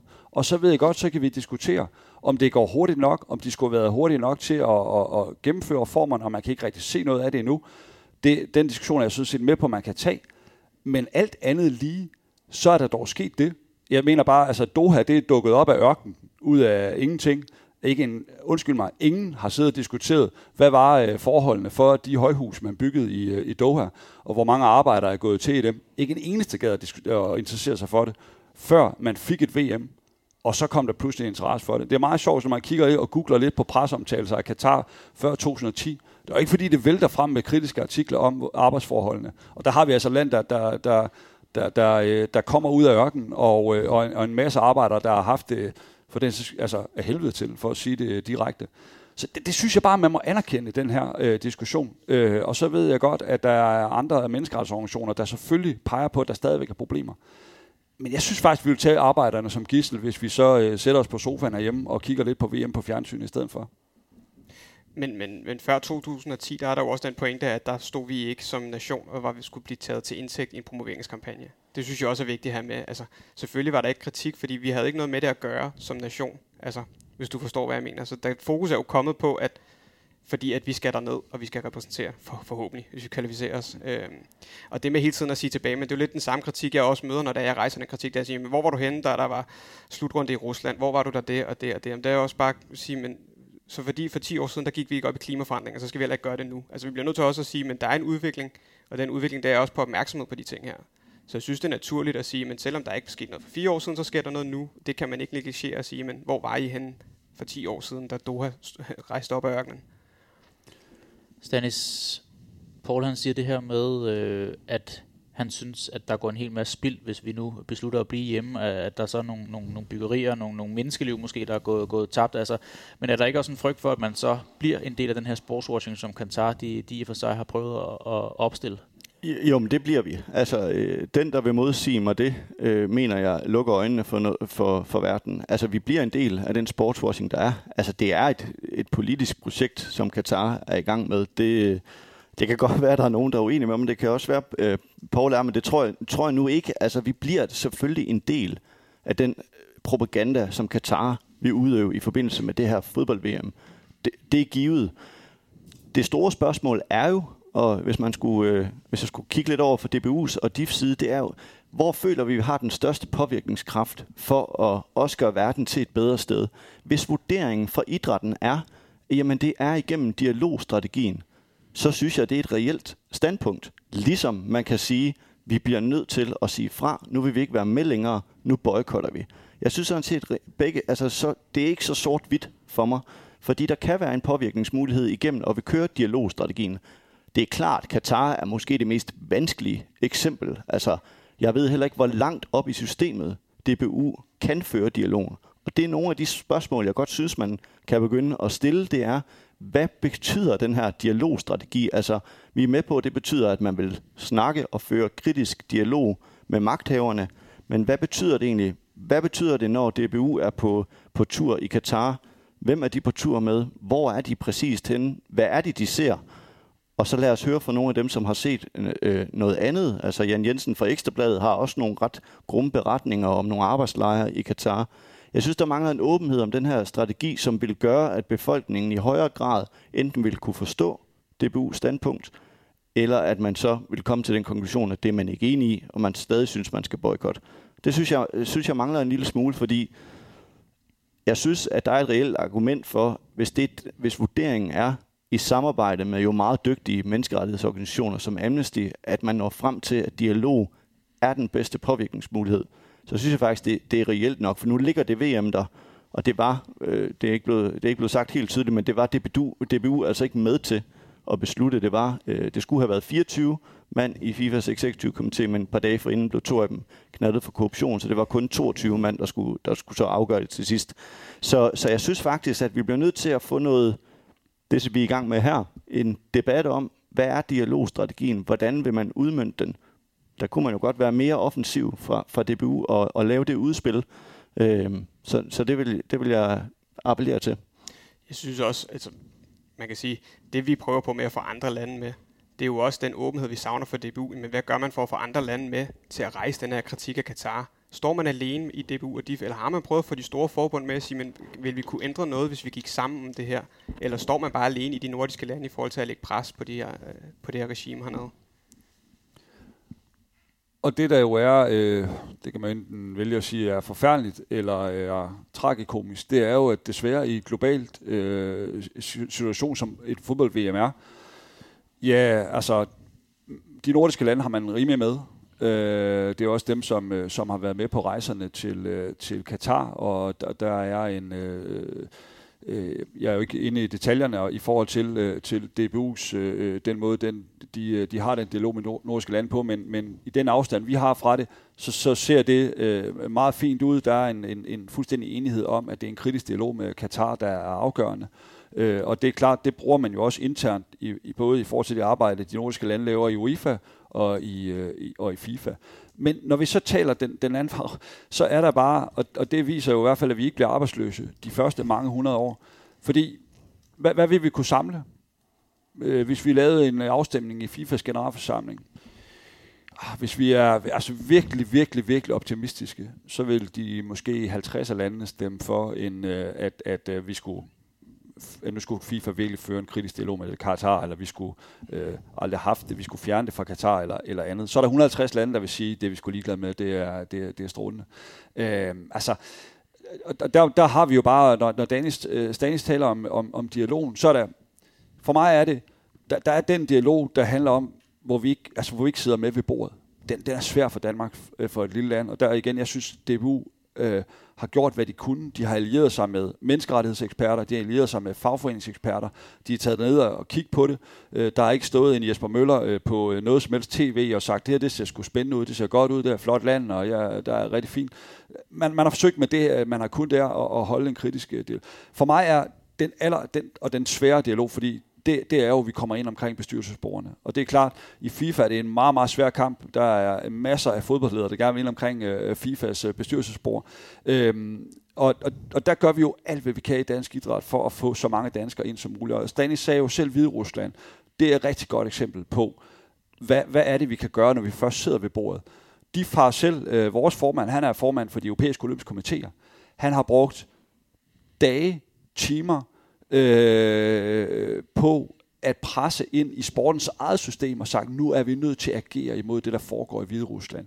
Den forfølgelse, der sker af atleterne. Det er vi nødt til at tage afstand fra. Og det har så gjort, at IOC nu faktisk ikke normalt jo har taget afstand fra den hviderussiske olympiske komité, er kommet med nogle sanktioner i forhold til, hvordan de kan være. Vi kan altid diskutere, om de er hårde nok, men de har gjort noget. Vi ser det med ishockey lige nu. Der sidder den danske formand, og Henrik Bak, han er også bestyrelsesmedlem i den internationale ishockeyunion. Han gør jo alt, hvad han kan ind omkring bordet nu, i forhold til at sige, at det er ikke det bedste i verden, at vi render rundt med et VM i ishockey i Minsk om nogle måneder. Og der kan man jo sige, altså der skal vi jo virkelig være vores ansvar bevidst. Og der vil jeg sige, det er jo der, at alle jer og offentligheden og så videre vil komme, hvis vi sad der som små nikkedukker og lovrende hunde, ja, så skulle man tage fat i os. Men så skal man også igen forstå, hvad det er for en situation, vi er i. Jeg vil tro, hvis man tager nu kan presset komme så meget også fra omverdenen omkring Hviderusland og et kommende VM, at der begynder at blive pres på nu.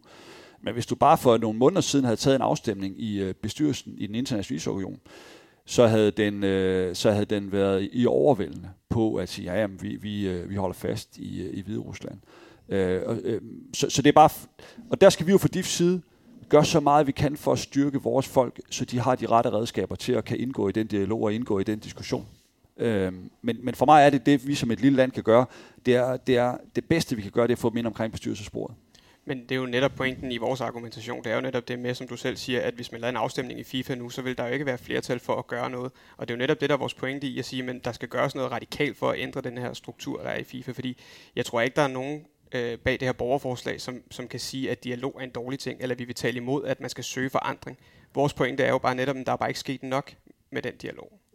For os at se, så er der ikke været nok forandring i forhold til, hvad det er, man gerne vil opnå. Og det er jo det, hvor vi også kan blive nervøse for at sige, men hvor står vi henne, når lysene slukkes ved VM? Risikerer man så, at det hele bare bliver rullet tilbage, og hvordan efterlader det så DBU og DIF med alt det arbejde, de har lagt i det? Stanis, også her i Media Androsi lavede jeg for nogle måneder siden en lille miniserie omkring homoseksualitet i fodbold, hvor at nogle af de parter, jeg talte med, blandt andet Pernille Harder på kvindelandsholdet, som der er åben homoseksuel, har en kvindelig kæreste, også hun nævner, at fodbolden, i særdeleshed på herresiden, fordi i kvindesiden der er det noget bedre i forhold til hvordan de homoseksuelle har deres standpunkt der.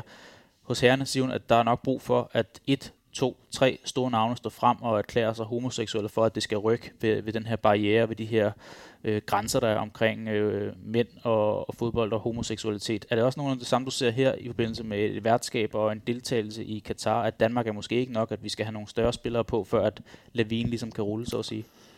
Ja, det tror jeg godt, at man vil sige. Jeg tror også, at DIF vil klappe i hænderne, hvis man kunne få en af de helt store, tunge nationer med. Men jeg synes, altså, vi må ikke negligere Danmark mere. Altså, vi har faktisk en reel rolle at kunne spille i international idrætspolitik. Og det, som DIF og Paul sidder og snakker om her med at placere danskere i bestyrelseslokalerne.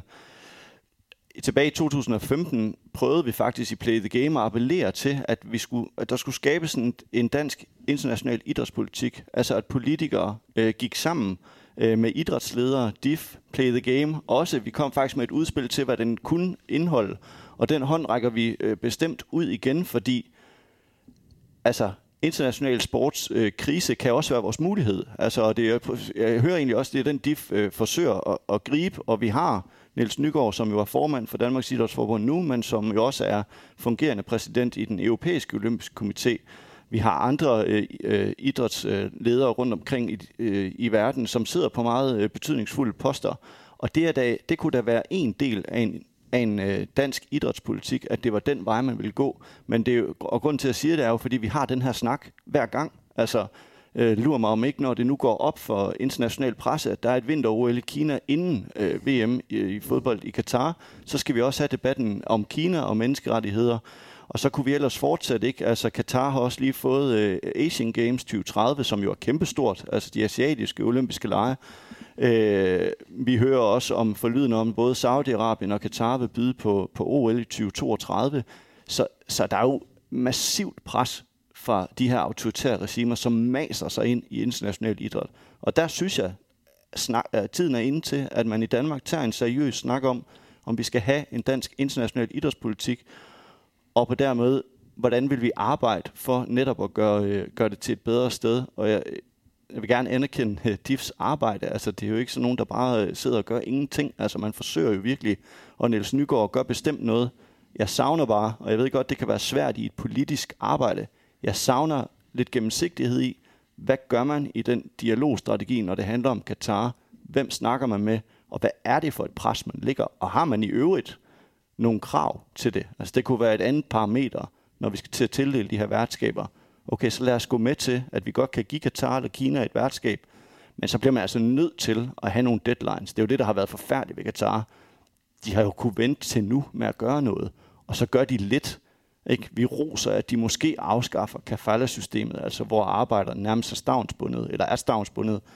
Men der er jo alle mulige andre rettigheder, man kunne have budt ind på. Og det synes jeg har været et af problemerne med Katar. Der har simpelthen ikke været nogle deadlines, som er sat op for international hånd, hvornår man skulle have imødekommet nogle af de her krav om menneskerettigheder. Det kunne være en ting.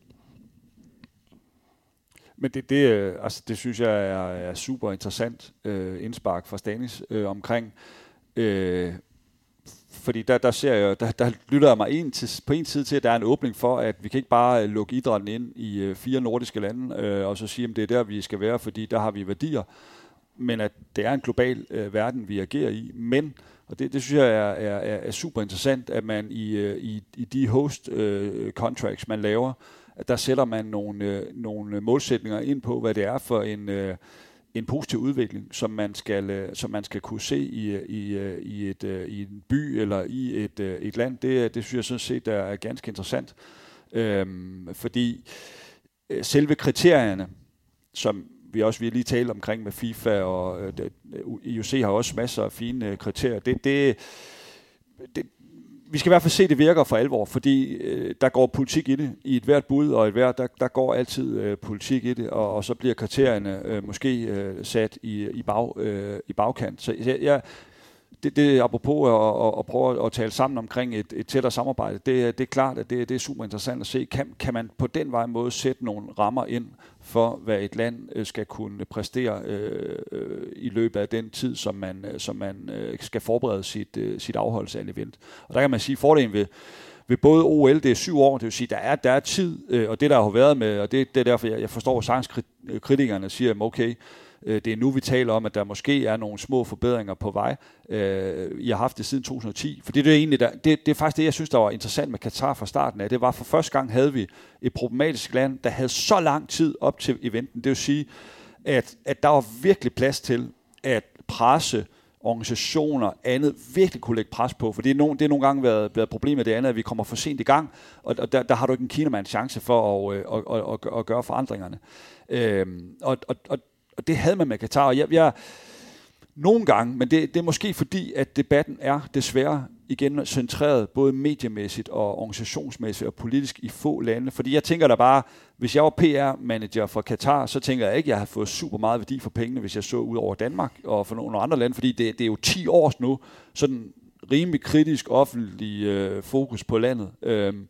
Men udfordringen igen, det er, at markedet for de her lande er så lille i forhold til, hvad der ellers, hvor man ellers kan promovere sig selv. Men jeg synes faktisk, det er et reelt og et konstruktivt bud på, hvordan man kunne arbejde med at gøre forholdene bedre i de lande, når man så lagde dem i problematiske lande, nogle af de her events. Men, nu er det jo coronatid, men vi rækker hånden ud jo selvfølgelig, og vil gerne indgå i en dialog både med DIF og regeringen omkring det, fordi det tror vi kan være et godt udgangspunkt for Danmark.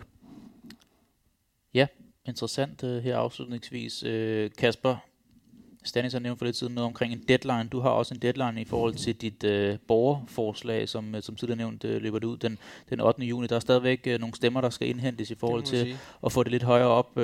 Her afslutningsvis kunne jeg godt tænke at høre, fordi at du har jo med det her borgerforslag sagt, at du ønskede ikke, at du ønskede at se det danske land så at sige fra i forhold til VM-slutrunden. Har du gjort dig nogle overvejelser omkring, og nu bliver det måske lidt søgt det her, men altså hvis Danmark kvalificerer sig, og du får nogle billetter udstukket fra DBU og siger, har du lyst til at tage dig ned og være fan på lægterne? Hvad er så sådan din, har du taget aktivt valg omkring det? Ja, det vil blive et nej tak. Ligesom det også vil blive et nej tak for mig at rejse til Dubai og Katar på ferie. At det ligger så fjern fra mig at rejse til lande, der opfører sig på den måde over for andre mennesker. Hvad med forhold til at se det herhjemme på tv? Er det en anden størrelse så? Nej, der tror jeg også, jeg finder på noget andet at lave i de dage. Det ligger op til jul, så det kan være, der er en god julekalender på nogle af de større tv-stationer, der kunne vække interessen der. Stanis, som fagmand, som journalist, nu fik jeg også nævnt, at jeg var til stede til VM i Rusland, og blev gradvist måske mere og mere opmærksom på min rolle dernede også, og man måske skulle tage stilling til det, og det havde jeg ikke gjort, inden jeg tog afsted i samme grad, som da jeg måske kom hjem derfra. Hvad har du gjort dig tanker omkring, hvis du har mulighed for via dit arbejde at komme ned til slutrunden om et par år? Jamen, jeg har gjort mig overvejelser, og nu har jeg ikke fået så nuanceret et spørgsmål om det, hvad jeg også har gjort mig arbejdsmæssigt, men jeg er tidligere i hvert fald blevet citeret for, at jeg formentlig ikke vil se det herhjemme. Altså, og det vil jeg gerne stå ved. Nu har jeg sagt det, det står også i en avis, en dansk avis et sted, og med det mener jeg jo sådan set også bare, at jeg vil ikke bakke op om det prestigeprojekt, som Katar har gang i. Jeg vil så på den anden led sige, hvem skal føre pennen, den kritiske pen? Det skal vi selvfølgelig som en del af Play the Game, sammen med alle de andre danske dagblade. Og det håber jeg, at de bliver ved med. Jeg synes, der er en glimrende dækning og opmærksomhed omkring international idrætspolitik i Danmark. Hvis jeg får muligheden for at komme til Katar og dække det kritisk, det kan jeg have min tvivl om vi kan. Altså, vi ved for eksempel, at Jan Jensen kan have problemer med at få adgang, som han fik i forbindelse med håndbold-VM i 2015.